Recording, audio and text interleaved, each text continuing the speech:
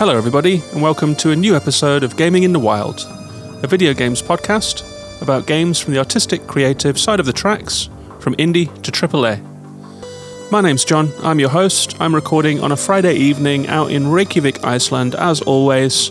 It's a warm, grey, autumny feeling kind of night, but I've had a busy week this week with games. I've had quite a few fun experiences playing all different kinds of games, and I'm going to talk about some of them with you today. The featured game of this episode is a pretty interesting one, actually. It's a game jam game done good, and I love those stories where something starts out as an experiment and becomes a full-fledged game. So I have one of those to talk about with you today. It's called Shotgun King: The Final Checkmate. I've been playing this one for the last couple of weeks, but the embargo has finally lifted, so I can talk about it on the show, and I'm going to do exactly that. I've got a couple of other games to touch on as well. I played a new indie game called Adore, and I've been playing a little bit of Horizon Burning Shores as well, so I'm going to revisit that one just a little bit. But there was also a lot of news this week, so I think maybe we will start there. So Gamescom is a big video game convention happening out in Cologne. It has an opening night show hosted by Jeff Keighley of the Game Awards, who does a live show with a few announcements and updates and that kind of thing every year. So it's a little bit like the Summer Games Fest vibe, but in Germany this time. And if you watched it, you probably missed the pre-show. And if you listen to the show all the time, you'll know that I'm a big fan of Kyle Bosman. He's a video game commentator, Twitch streamer, former host of the Easy Allies podcast. He was sitting in on the MinMax podcast for the last few weeks, and I love Kyle. He's so funny, he's got such a dry sense of humour. And he did a 30-minute segment at the start of the show as a pre-show, announced a few games, told a few jokes. If you missed that, I recommend watching it. It's just so funny. He does like the top 10 reasons to watch Gamescom. It's like a whole skit. Really recommend that. But I've picked out 10 games from Opening Night Live and from the Future Games show, which happened the next day. So I'm going to run through 10 games that jumped out to me in this sea of announcements and updates. The first one is Little Nightmares 3. I know a lot of people out there love the Little Nightmares game, that side-on gothic horror game where you play a little kid in a big world where everything is strangely sized and macabre, and there are these long arms that reach out for you, great use of light and that sort of thing. There are 2 games in the series already. I've tried them both. I didn't quite gel with them myself, but I know a lot of people love Little Nightmares. So Little Nightmares 3 was the first big announcement. That's coming out in 2024. The next game that caught my eye was called Nightingale, and this is a very pretty-looking open-world fantasy game, which I'm always up for. I'm always up for a bit of a Skyrim-y type of adventure. This one has really nice graphics. It had nice landscapes. It was pretty vivid, and it felt like the contrast had been pushed up. It was quite nice to look at. It also has survival elements, so you're going around mining stuff and building stuff. And it has a card game, which is what caught my eye, really. You see a lot of open-world fantasy games, but the cards kind of jumped out to me. Not quite sure how they factor into the game as a whole, but the combination of a nice-looking fantasy world with some exploration, some crafting, and cards jumped out to me, so I will be keeping an eye on Nightingale. That's another 2024 release. The third one I've got here is pretty different. It's another open-world game, but this time it's an off-roading game. It's part of the Mudrunner series, and it's called Expedition, a Mudrunner game. And this one looked so tranquil to me. You're driving a 4x4 through very difficult terrain, off-roading, realistic terrain, with deep mud, with rivers, with logs, with steep slopes and dry sand, and you're dragging your car over all of this terrain, basically. It looks so chill. I like the idea of having a 4x4 and just being given license to go out and drive through the world, basically. Looked kind of zen-like. That one is Expedition, a Mudrunner game. Next, it was 2 heavy hitters, basically. One of them is Cyberpunk 2077 Phantom Liberty. I've talked about this quite a few times already. I'm on the record as an unlikely but really significantly enthusiastic Cyberpunk 2077 convert. I played that game with low expectations, and I found it to be one of the most satisfying and deep and interesting open world games that I've played. Right at the very top tier. So we've had a lot of announcements about this one already, but they did announce that it's going to be the final big update. It's going to be the 2.0 version. So after incremental updates over the last couple of years, and the 1.5 version, which brought the game to next-gen consoles, 2.0 will be the final release.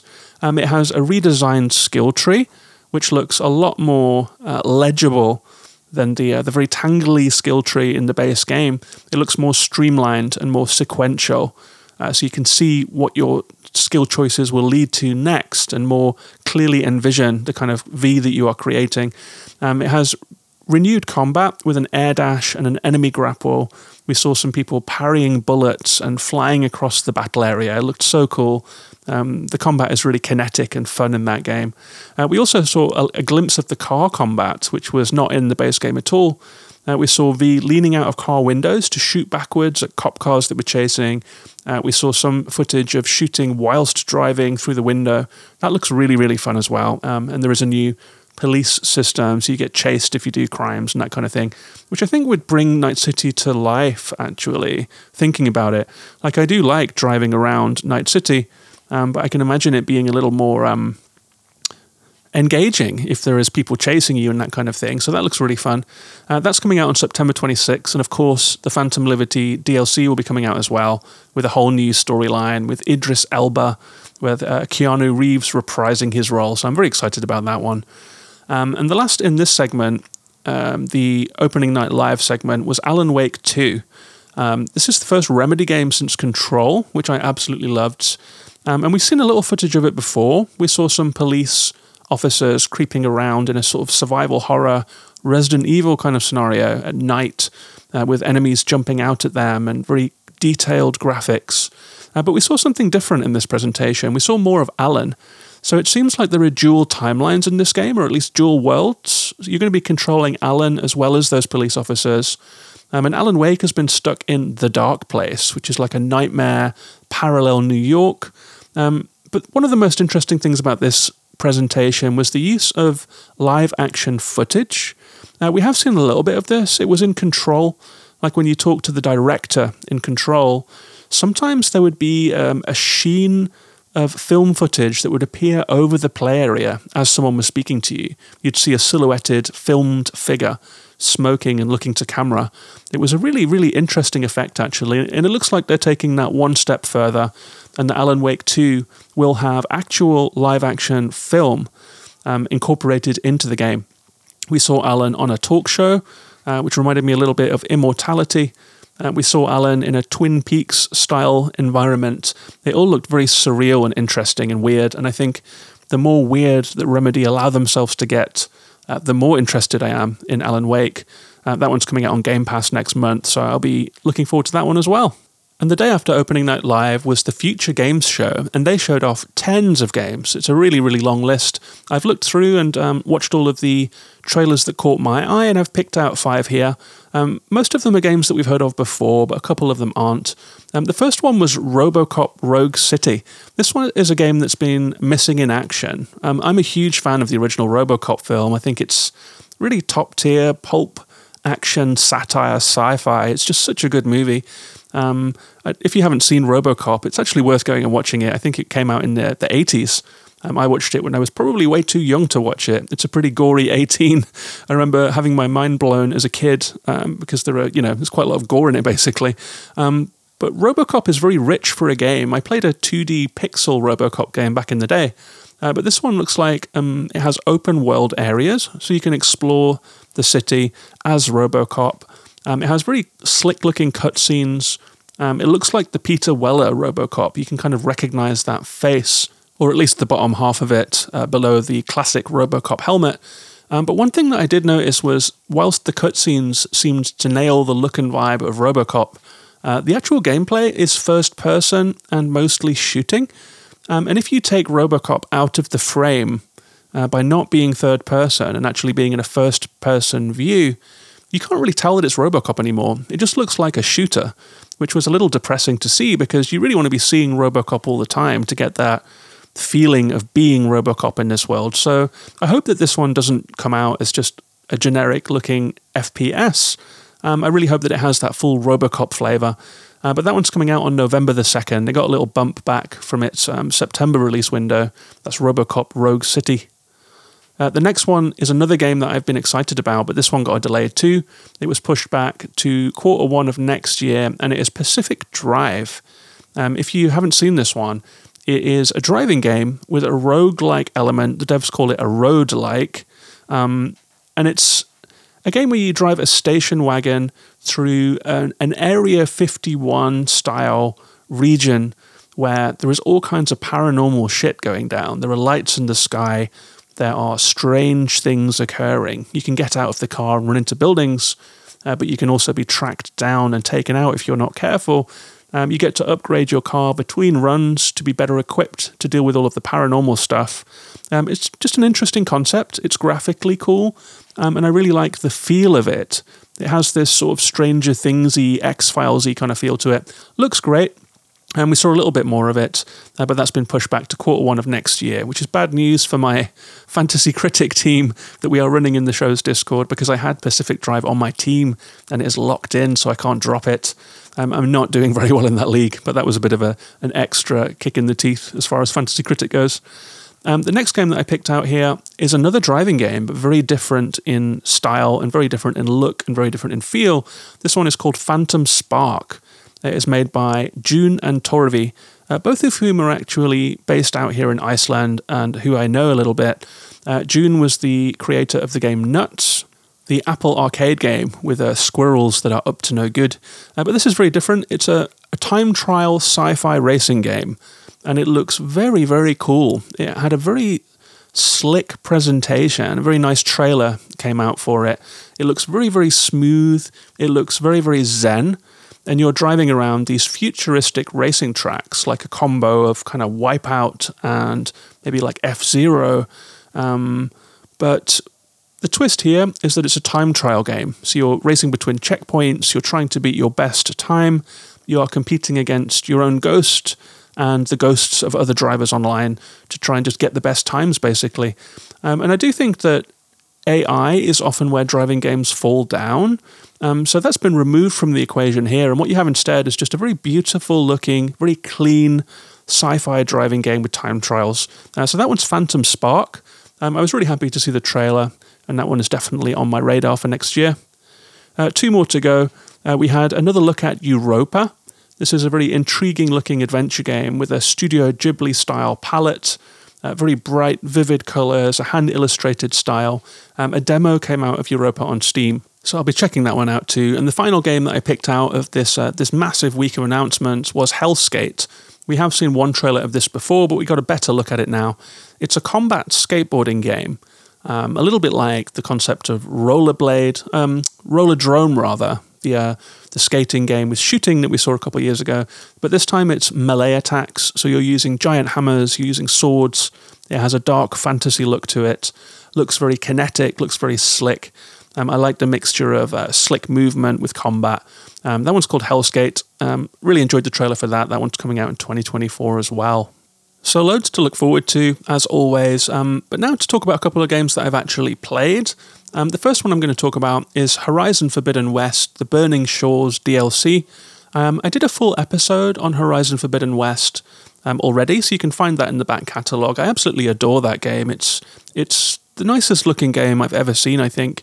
And every time I go back into that world, I'm really struck by it. First of all, the fidelity. A lot of people moan about 4K and 60 FPS and all of that stuff, and I think a lot of us aren't such sticklers on that stuff. But it is really nice when you actually get that, and I can see the appeal. It's such a crisp, high-resolution image that you're looking at with so much detail. And when it's mixed with as brilliant lighting as we have in this game, and the great art style as well, and the smooth 60 FPS animation, it's just absolutely beautiful to look at. It's such a rich world. There is so much to see. I love the tumble-down LA landscape. And the Burning Shores DLC is another area of game. So after the events of Forbidden West, you go down to Hollywood in pursuit of a bad guy, and that's what the Burning Shores is. There are new characters to meet, and I was very, very happy to meet a classic character from the Frozen Wilds DLC who recurred here. So there are callbacks to earlier Horizon as well. It's another beautiful area of game. It's a contained but pretty sizable area of game. It has a new vehicle. You get a skiff, so you can travel around on the water. It has some new activities, including aerial time trials. So you have to chase a kind of a ghost line, and you get story payback for completing those.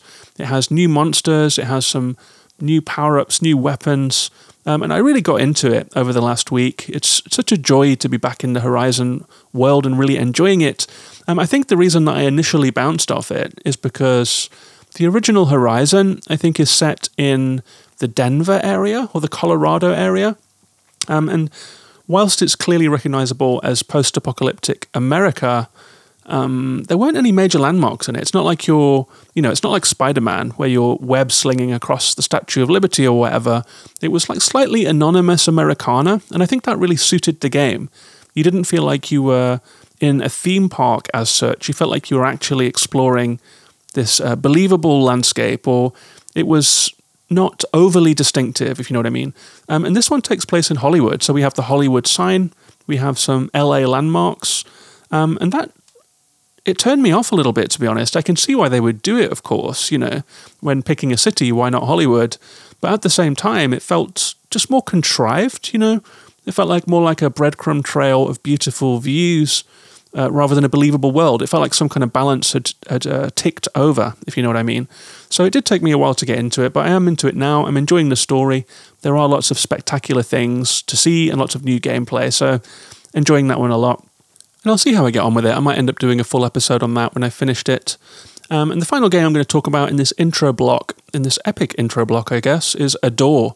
This is an indie game that came out a couple of weeks ago. There was some curiosity about it in the show's Discord. I got a code for this one. I've been playing it. It's a top-down creature collecting game where you run around some little fantasy levels that are interlinked with portals. You get a map so you can travel between them and see where you're going. And you capture creatures in this game using a kind of a fishing system where you have to hook them and then you have to pull back whilst evading their attacks until they snap into your inventory. You can then assign them to face buttons. You can have 4 creatures captured at once. When you hit the face button, they appear and they will attack for you. So you can bring out your creatures whilst evading enemies and try and win combat and boss encounters and all of that kind of thing. The animals are AI controlled, so you're really just controlling the main character who can't do an awful lot. They can't jump, they can't attack, so you're evading, collecting loot, and just letting your monsters do their thing, which led to a slightly passive feeling gameplay style, to me at least. There is also a hub village where you have quest givers and a shop and a portal that you can use to go into battle. So you're really just fulfilling these little quests, which are basic combat levels, trying to capture new creatures, powering them up, that sort of thing. I bounced on this one pretty hard, though, I have to say, and the first alarm bell was in the intro sequence, which had bad writing. I just wanted to skip it and get straight into the game, so I was skipping story, and that's never good in the first few seconds of a game. It certainly puts more pressure on the gameplay if the story hasn't invested you. And unfortunately, the gameplay didn't help. I found the movement to be very slow and stodgy. It has a slow base run speed. It has a very slow dodge roll. You can't change the direction once you're rolling, and it seems to animate just forever.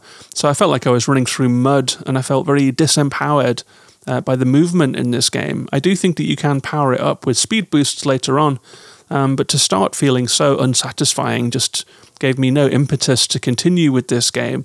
I had an immediate feeling of impatience that I wanted what I was seeing on the screen to be going a bit faster. It just felt very sluggish and slow.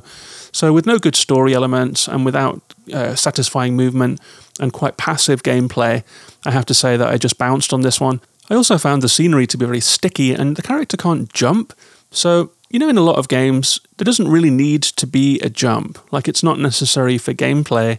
I'm reminded of games like Nuts, actually, and Adios, a game that I covered earlier this year. These are games where you have no business jumping. In one of them, you're a scientist, in the other, you're an old farmer, both first-person games.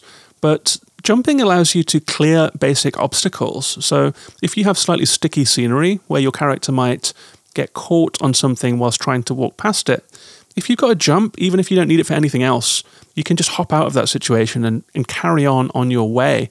So I can see why games that don't need a jump put one in there. It's just a good utility for the player to be able to move more freely. And the lack of a jump here, I think, hurt the game a little bit. The lack of a melee attack hurt the game a little bit too.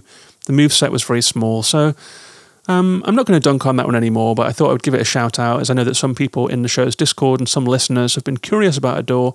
Check out a Twitch stream of it, see how the movement looks to you. It could just be a me thing, but I certainly bounced on that one. That's Adore. And that's the end of a pretty epic intro block this week, but before I get on to talking about Shotgun King, allow me to mention this is a patron-supported show.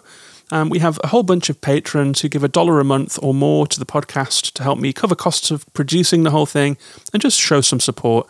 I really appreciate all of my patrons for doing so. If you would like to join in the Patreon, you can do so at patreon.com/gaminginthewild. You'll get 10 bonus episodes, and I'll be making a couple more this year, including the annual video game roundup show, which is for patrons only. You'll get an invite to the Discord, where you can talk to all of the other patrons and talk to me. I'm in there every day talking about games. I learn about all kinds of games from there. People are sharing loads of indie announcements that I might have missed. It's a really cool and friendly place. So you're welcome to come and join us. That's patreon.com/gaminginthewild if you'd like to support the show. Big thank you to all my existing patrons, and thank you to you, listener, if that's something that you're considering. And with all of that said, let's move on to the featured game of this episode, Shotgun King, the final checkmate.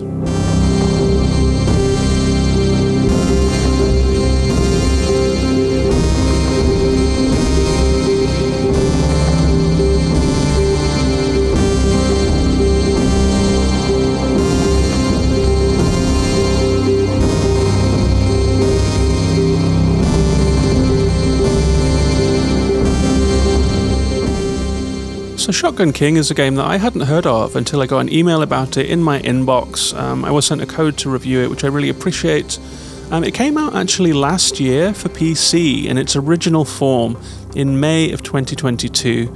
But this is the final checkmate, so it's like an ultimate version of the game. It's expanded, and it came out yesterday. It came out on August 24th, 2023. It was developed by a team of 3 who go under the name Punk Cake. They have a great story, actually, which I'll go into a bit more in the main meat of this review. But Punk Cake is Benjamin Solé and Remy DeVoe as the developers, and has a soundtrack, a great soundtrack, actually, kind of synth music that we're listening to right now by Pentadrangle. And Metacritic has this one at 78 for PC, but that's only from 3 reviews. And from what I'm seeing across the console formats that came out only yesterday, it's only got a handful of reviews, but they're all between 7 and 8. I think the highest is 85. How Long to Beat has this one at 1 hour for the main story, 7 hours for main and sides, and 37 hours for completionists, which will tell you something about the roguelike nature of this game. And the developers describe it like this. They say, chess, but you replace your entire army with the Royal Shotgun, a unique strategy roguelike based on the timeless checkboard classic. I mean, I have to say about this one that it's a turn-based roguelike that's a mutant form of shotgun chess. It's light on content, but the brilliant concept, the ever-evolving rule set, and the affordable price make it an indie oddity that is worth experiencing. And I think I'm going to start talking about this one by talking about the development story of Shotgun King. Punk Cake is 2 game devs and 1 composer, Benjamin Solé, who was one of the co-founders of Motion Twin. If you've heard of that studio, it might be because they made Dead Cells, but Benjamin left before they made that game, but he was one of the co-founders. The other developer is Remy DeVoe, who is a self-described game dev school dropout. And they make games together in Remy's Pico 8 inspired game engine Sugar.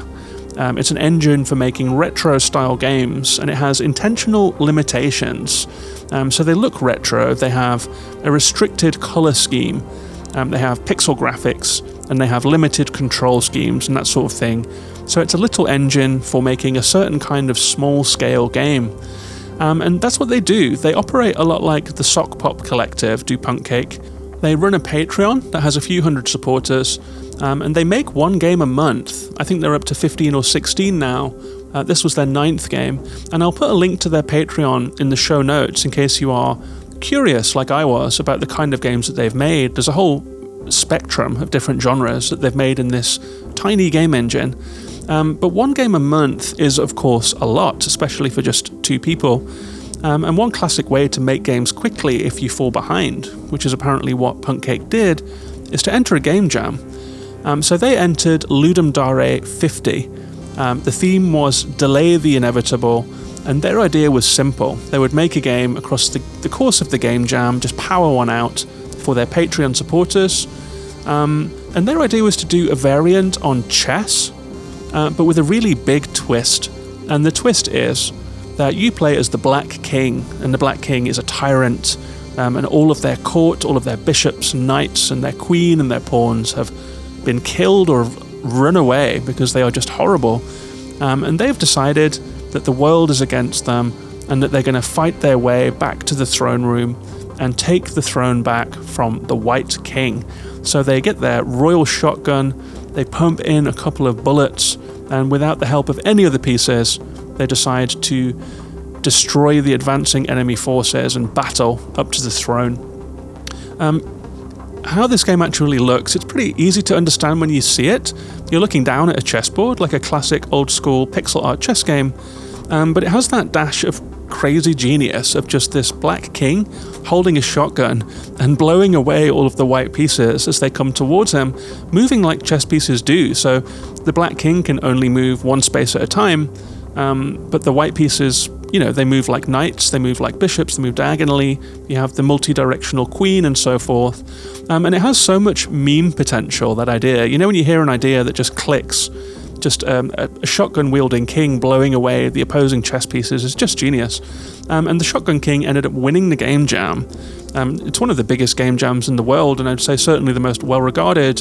The game went completely viral on social media. People were just tickled, I guess, and I was too when I heard about this weird little chess game. So it went super, super viral. So this game that took 3 days to make ended up getting 20,000 likes on social media.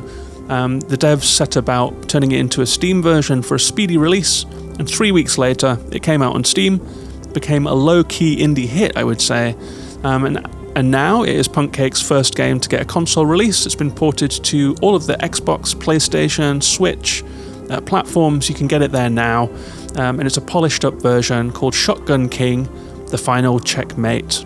And I will talk about what is different in this game and what those embellishments and improvements are that differentiate it from the game jam output. But first, let's go into the basics of this game. So it is chess.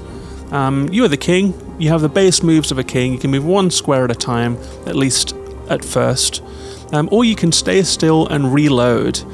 So there's an interesting system in this game where you can stand still and shoot if you want to. You can be put in check, which means that you have to move, of course, or kill the enemy piece. And if you're not in check, you can fire. You can reload instead of moving, but your bullets run low, so after a while you have to move, and every time you move you'll get one shell back, which you can then reload into your shotgun. So there is incentive to keep moving in this game, but you can also just stake out a position and use up all your bullets if you find it advantageous. And how you shoot in this game is really cool. It's a great mixture of turn-based, the classic chess, so you get a couple of action points. You can move a couple times before your turn is over and the enemy moves. But the right stick is free aiming, which I absolutely love. So you can use the right stick to aim freely. You can see the cone of your shotgun. So it's a really funny little twin-stick control scheme in a turn-based chess game. And the shotgun has a range that covers a couple of squares, but you can improve it over time. You can also improve or reduce the spread, the range, the power of the shotgun. And there are supplementary weapons and specials that you can pick up. Enemy pieces have HP, and when you shoot them, you see a little number pop up. If it's a pawn, you can probably take it out in one shot, especially if it's close. If it's a more powerful piece, it might take a few blasts. But you can hit more than one piece with a shot, depending on how the spread and range of your shotgun is on any given run. So you can hit a lot of pieces at once, and it's pretty satisfying mowing them all down. And to win a level, you have to destroy the White King. If you destroy the White King, all of their remaining pieces will be eliminated. But those pieces are going to come between you and that White King, who may well hang back and make you fight for it. But even this offers some immediate strategies. For example, you can clear the board of the onrushing enemy pieces and just go wild, leaving the White King helpless, and then, move around, reload, take them out whenever you're ready. Or you can try and get to the king as soon as possible if you don't fancy your chances. If you've got some moves that will allow you to skip a few spaces, maybe you can get to that king, and if you can take them out quickly, then the rest of the pieces will just explode. So you have a couple of strategic choices right off the bat. But there are a lot of wrinkles in chess, in this version of chess, mostly in the form of the buffs and debuffs system. It's one of those double-edged reward systems where at the end of every level, you will get a power-up. You'll have a choice of two, but every power-up comes with a disadvantage, and that is that it also powers up the enemy. So you have to look at the strength of the power-up. You have to look at the handicap of what the debuff, the enemy power-up, is going to do, and figure out a strategy to try and get through this, because every level will get more and more crazy in all kinds of different ways, because as you're powering up, the enemy is powering up too. And there are lots of very, very funny effects that you can get. For example, you might get a shotgun that can shoot further and wider and more powerfully, or you might get grenades, or you might get a powered up blade so you can just execute any piece that is standing next to you in one hit, and all of that kind of thing. But as you are getting more powerful, there might be more bishops on the opposing side. There might be castles that appear after 15 turns, which puts time pressure on you and forces you to play in a different way. There might be an extra queen in the enemy camp, which is obviously a huge disadvantage because the queen is a very powerful piece. But then again, you might be able to get a power-up that puts down a moat. That means that enemy pieces have to stop in that moat for 2 turns before they can come at you. So all kinds of emergent scenarios come out of the wide variety of power-ups and enemy power-ups that you get between levels. And it makes for some really, really funny scenarios. I've had some very, very funny chess scenarios that came out of this stuff. For example, I once got a power-up that gave me an incredibly powerful shotgun that could take out any piece in one hit, basically, with a very, very wide arc. So it was just blasting everything in front of me in a 6-square range. But as a trade-off, the enemy slowly started building up more and more pawns until there were 16 pawns facing off at me. And then an enemy debuff gave an enemy power-up gave all of those pawns spears so they could attack 2 squares in front of them. And suddenly I was being stampeded by these crazy, fast, powerful pawns with spears, but I had my giant shotgun to just blow them all away. And it turned into absolute carnage, basically. Another scenario was when I was getting more and more ammo and a very powerful blade strike. So my king could execute pieces just by being close to them, and that made me charge in more often to try and get to them quickly. But a condition of that was that all the knights had to be dead before I could kill the king.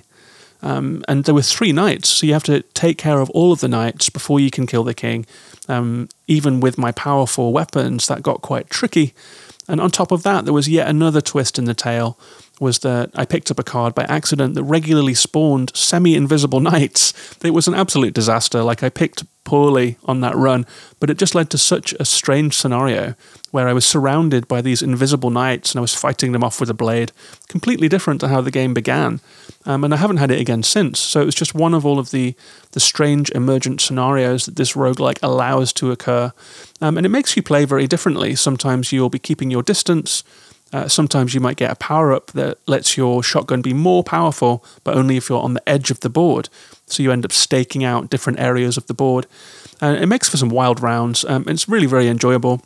It can sometimes be a little frustrating to try and keep up with the rules, because runs aren't long. They're over in under 10 minutes usually.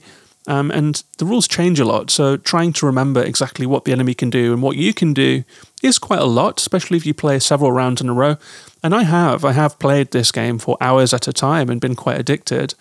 You do need to internalize a new set of rules in every round, like a kind of a mini Hades. In Hades, how sometimes you will end up with these amazing crystals that blast everything away with lasers. You end up setting traps and luring enemies to you. Sometimes you have to be hyper-aggressive if you have different weapons. Sometimes you have to smash enemies only against walls, so you move differently.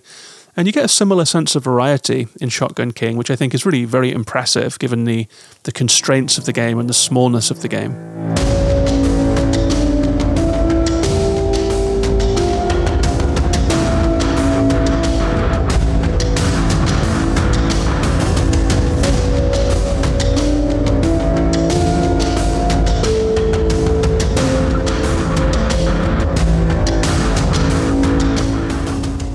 And I think that one of the things that I like about Shotgun King, and one of the things that a lot of people like about it, I imagine, is that it's just a very ingenious idea. It's a simple idea, and it has that sense of humour to it. It's mischievous, but it's also very clever, because most people know how chess pieces move. We know that bishops move diagonally. We know that pawns move one square forward and can attack one square diagonally in each direction. We know that knights do their little L-shaped move. So it's playing on the fact that the player probably knows the basics of chess, and that's all you really have to know. But there are ways to die that are a little different to chess. For example, if you are in check, you can move out of check, but if you shoot a piece and destroy it, and then come into check, because there is, for example, let's say you shoot a bishop, and behind that bishop is a queen that puts you in check, that's game over. The queen will race in and just take you out, and that's the end of your run, which I found a little frustrating sometimes, because it's quite a fast-moving game. It's not strategic like chess at all. It is basically like a chess-like shooter with some degree of strategy, most of which is provided by that power-up variation that I've talked about. But you can get taken out. You can also lose your health. You have 2 opportunities to move into check before you are actually killed, but there's a lot of stalemates in this game as well. I often found that if you get surrounded, then you're basically in trouble. There's nowhere that you can move, and if you don't have the firepower to take out all of the pieces around you, you can go down easy that way too. But I did manage to battle through this game and actually complete the main mode, which is called Throne Mode. It's 12 levels. You get to the final one, and then there's a single boss to defeat, the White King. And that's really your lot. You can unlock new weapon types. There is an endless mode, and there are various difficulty modes, but it's a very, very short campaign, which took me a little bit by surprise, I would say.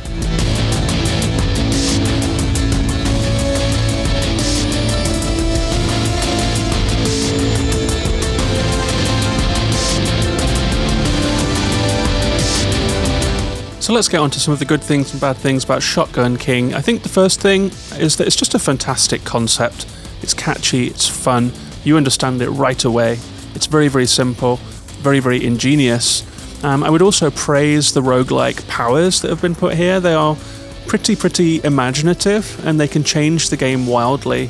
Things can escalate very quickly. Runs can be incredibly different from the last run in terms of the way that you are playing and the behavior that you employ. And it all feels quite easy to understand and pick up in a way that I really enjoyed. You can be all-powerful in one level and then suddenly be in a lot of trouble because you are forced into a difficult choice and the enemy suddenly has 2 queens or something like that. So all of that roguelike gameplay variation works very well. The chess itself is very fun and simple. I like the simple Game Boy style graphic and colour palette. The music is good, the sound is good, the chess itself is very fun and satisfying. I liked the free aim on the right stick. Blasting away enemy pieces felt very satisfying with a wide angle, long range, powered up blunderbuss. It just feels good. You know, you will cackle playing this game, or at least you will if you were me. The story is way too short, but what is there is really, really fun. There is good characterization of this dysfunctional Black King, and these oppressive white chess pieces. It's a good little story for what it is. And something about the constraints of this engine make it feel very satisfying. It's just satisfying that such a simple, crisp, funny idea just worked out, and it was made in this very, very simple engine. It's an awful lot done with a little, and that's something that is quite enjoyable in indie games sometimes.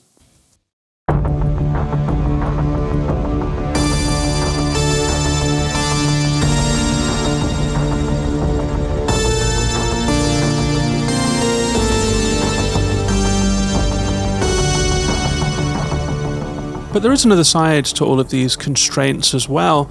It is a game jam game, and so it was made very quickly, and it is made by these very specific developers who make a game a month and have all of that going on.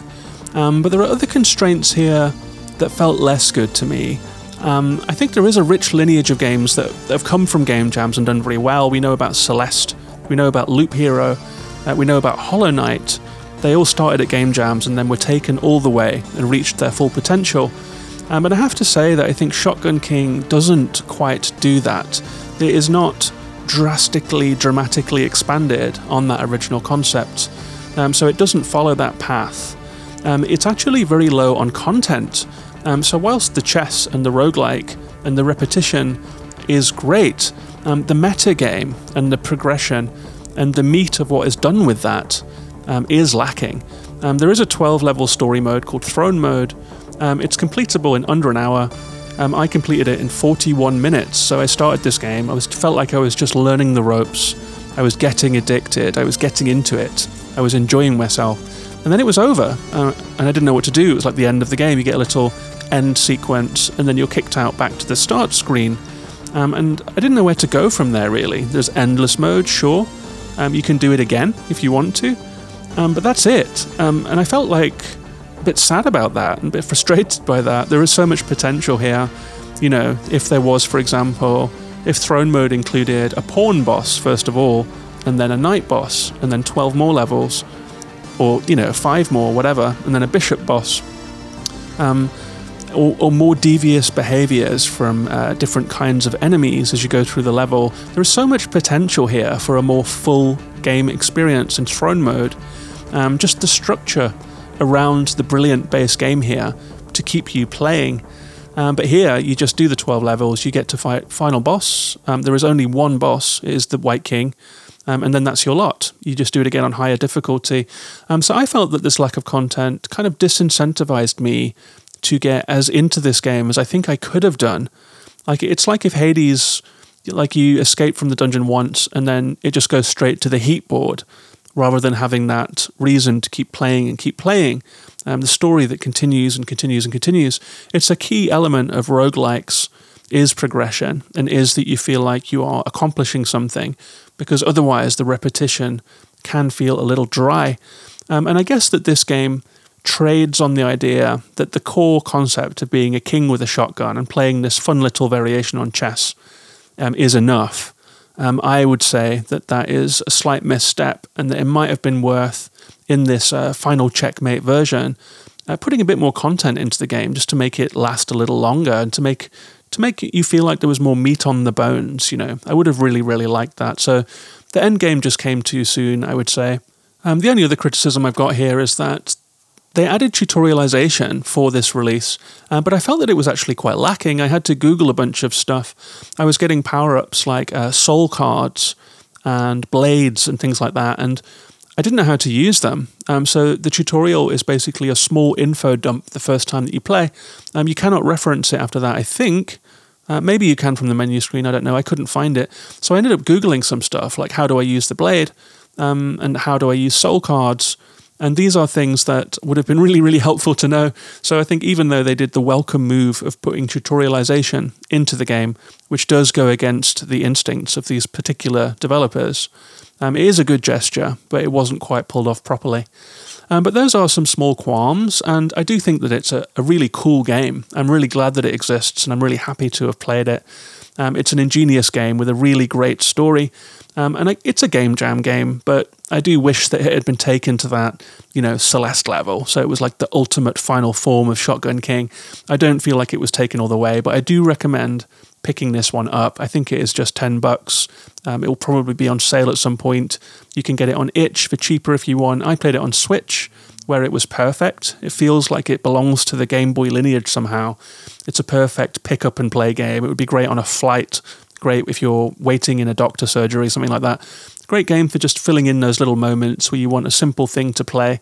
If you keep your expectations in check, it's a really, really fun miniature pick up and play roguelike with a great story.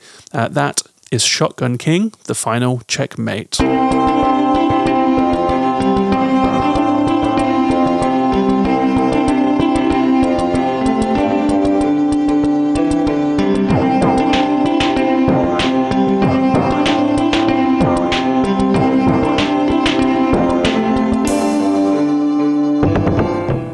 So that was Shotgun King, the final checkmate. I hope you enjoyed that review. I really do recommend picking this game up, especially if you are a Switch owner. It is a really fun little game to experience, even if just for a short while. I'll be back next week with another episode. I'm not quite sure what it will be about quite yet. I am playing a little bit of Cosmic Wheel Sisterhood, the pixel art tarot deck builder. I have tried out a little bit of Kill Squad, the top-down twin-stick shooter. Blasphemous 2 is sitting on my Switch waiting for my attention. I'm yet to finish Viewfinder. And I also have Burning Shores. And of course, in the next week, we have Starfield arriving finally. So lots of fun stuff coming up and lots to talk about. But I would like to hear from you. Have you played Shotgun King? What do you think of my take on it? What do you think of the structure of the game? And which game would you like me to cover next? You can always reach out and tell me. I'm on Twitter as Gaming in the Wild. I'm also on Blue Sky, Instagram, YouTube, Facebook. You can find Gaming in the Wild everywhere. You can also email me. John is gaminginthewild@gmail.com. And of course, you are welcome to join the Patreon, support the show, join the community. I'm in the Discord every day, so it's really easy to reach me there. You can do that at patreon.com/gaminginthewild. So thanks very much for listening. Take care of yourselves and each other, and bye-bye for now.